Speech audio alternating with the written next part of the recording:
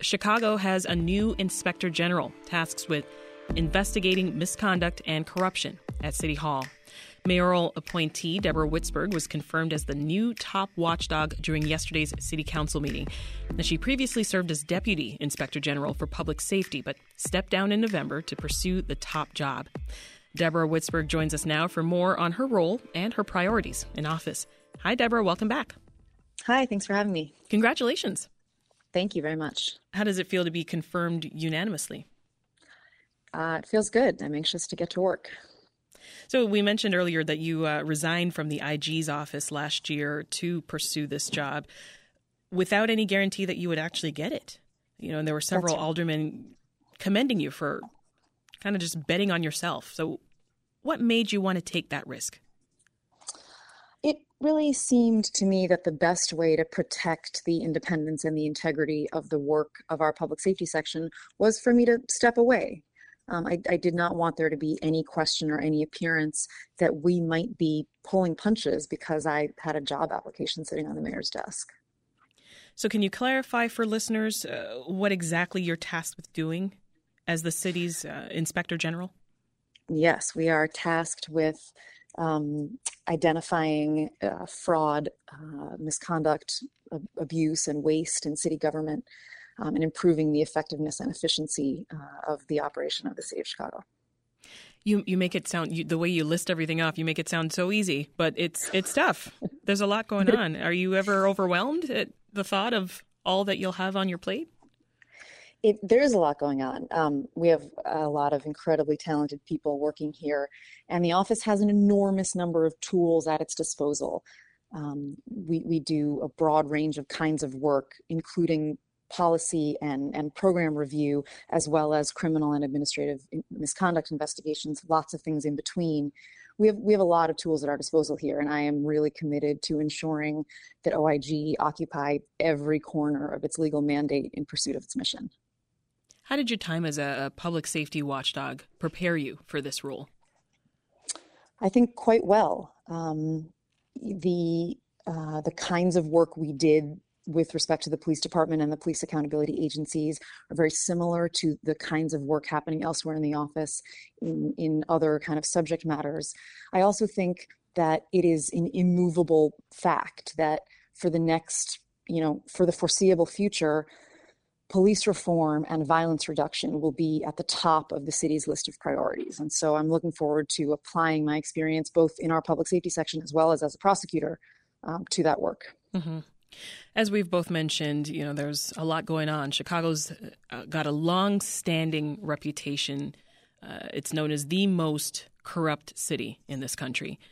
At least 30 council members have been convicted of corruption since way back in the early 70s. What is it, Deborah, that makes Chicago such a breeding ground for bad behavior from our public officials? Well, we think with respect to policing, we think a lot about institutional culture and the need for culture change. I think there are similar observations to be made about Chicago and about the city council and the profound need to change the culture of corruption and distrust. I have spoken publicly about the view that the city of Chicago operates at a legitimacy deficit, and that we as public officials are charged with making payments against that deficit, holding people to account, identifying bad actors in the interest of fostering public trust in the administration of government. You will serve a 4-year term. Can you talk to us about the biggest priorities you've got going into this job? Well, I think 4 years is both an eternity and the blink of an eye. Right. I think I talked a bit about a continuing priority on police oversight and police reform. We will certainly continue to drive hard at that work. I think there are some nearer term things as well. I think that one of the things that weighs heavily on people's minds in this kind of lack of trust and lack of legitimacy is the impression that City Hall is for sale. And so I think particularly as we approach an election season, our attending to campaign finance and the question of whether people are making appropriate contributions to city officials running for office, that will be really important work, particularly in the short run. This is Reset. I'm Sasha Ann Simons, and we are speaking with Deborah Witzburg, Chicago's brand new Inspector General, and we're talking about her priorities in office. Coming up on the program, we'll learn about a one-night-only storytelling event that's meant to amplify the voices of Asian Americans here in Chicago and also kick off AAPI Heritage Month in May. So stay tuned for that conversation. So during the confirmation process, Deborah, you told council members that there are two kinds of costs to corruption. What did you mean by that? Well, that there are literal dollar costs, right? If the city government is making bad decisions or decisions for bad reasons, those things cost taxpayers money. If city contracts are being awarded to contractors other than the deserving lowest bidder, if we're exercising sort of favoritism and causing waste, those things that's costing dollars. And so that's one kind of cost.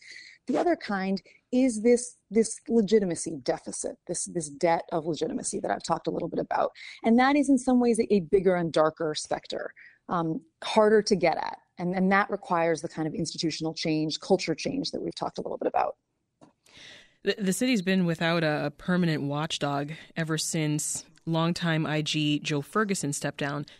He gave the city more than 100 days' notice to find a replacement for him before his term expired in October. But that didn't happen, right? Right. And that is a problem. This office is not set up to run without permanent term protected leadership, particularly not for such a long time. I think a number of things have been sort of revealed by the way this process played out with respect to how the law is written. Those things need to change. We need a faster, more transparent, more efficient process for the selection of an inspector general, as well as for the selection of the deputy inspector general for public safety. The way the law is currently written, the person in that job, in my old job, serves a term which is coterminous with that of the appointing inspector general. And so that sets up a situation in which both of those positions become vacant on the same day. And that, I think, is problematic for purposes of continuity of the work. Mm-hmm. Mayor Lightfoot clashed repeatedly with Ferguson, right? After he left, she said that his successor should understand the importance of staying in their lane. How do you feel about that? Well, I learned to drive in Boston. I've always understood lane markers to just be suggestions. As I said, I will do everything in my power to ensure that this office exercises all of its legal authority. I did not back down from difficult questions as public safety deputy, and I will not do so as inspector general. Mm-hmm. What are the biggest lessons you learned from Joe? I have a lot of reverence for the work that this office has done, and I think under his leadership, we did a lot of good work was done. I think we spoke candidly and in a well-informed way to difficult questions that people care about. And if we're doing this work well, that's what we should continue to do.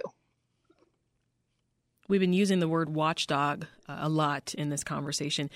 Can you explain to our listeners what that means in layman's terms and why it's so important to have somebody in that role permanently? Sure. We are an entity of city government charged with ensuring that all components of city government, employees, officials, contractors, vendors, licensees, et cetera, follow the rules, all the rules, the city's personnel rules, the criminal code, the ethics ordinance, all of the applicable rules. And we are empowered to get at problems as they occur in a number of different ways. Sometimes, as we talked about, that looks like a review of a policy or practice and recommendations about how to do something more effectively or efficiently. Sometimes it looks like an administrative investigation where people get disciplined in their jobs or they lose their jobs as city employees. Sometimes that looks like a criminal investigation and people get charged with crimes. Yeah.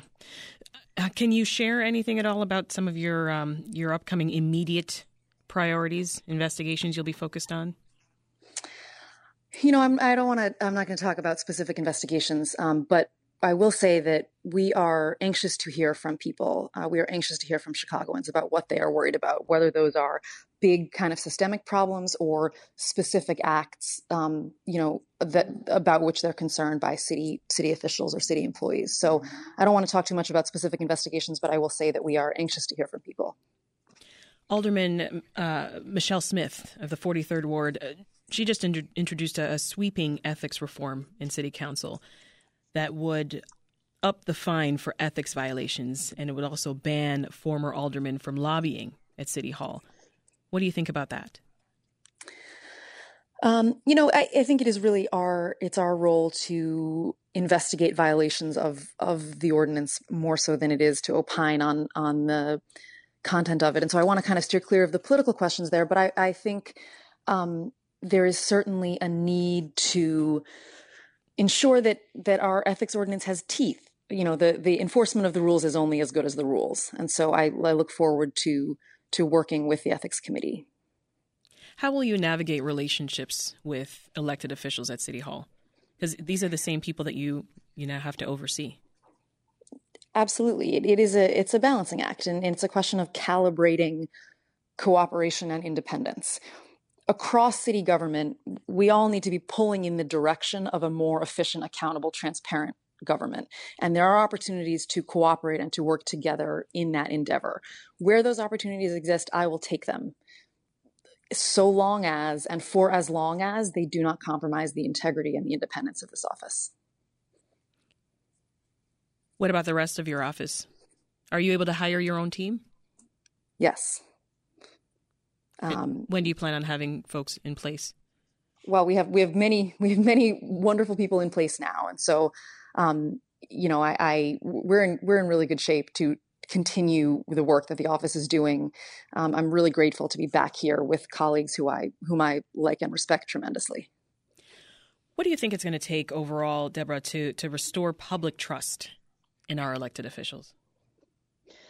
I think it is a combination of improving the effectiveness and efficiency of the way things work through kind of incremental change, and calling people to account when they break the rules. We have to be doing both of those things. And part of the enormous potential impact of this office is that we can do both of those things under one roof, that we can both make recommendations for policy and practice improvements while also holding to account people who abuse the public trust. Well, several aldermen did thank you for taking on this job, right? As we've talked about and as others have pointed out, this isn't easy, right? You're the person tasked with checking other elected officials. Talk about your motivation to keep going and do this kind of work. I am a true believer in the power of government to do good.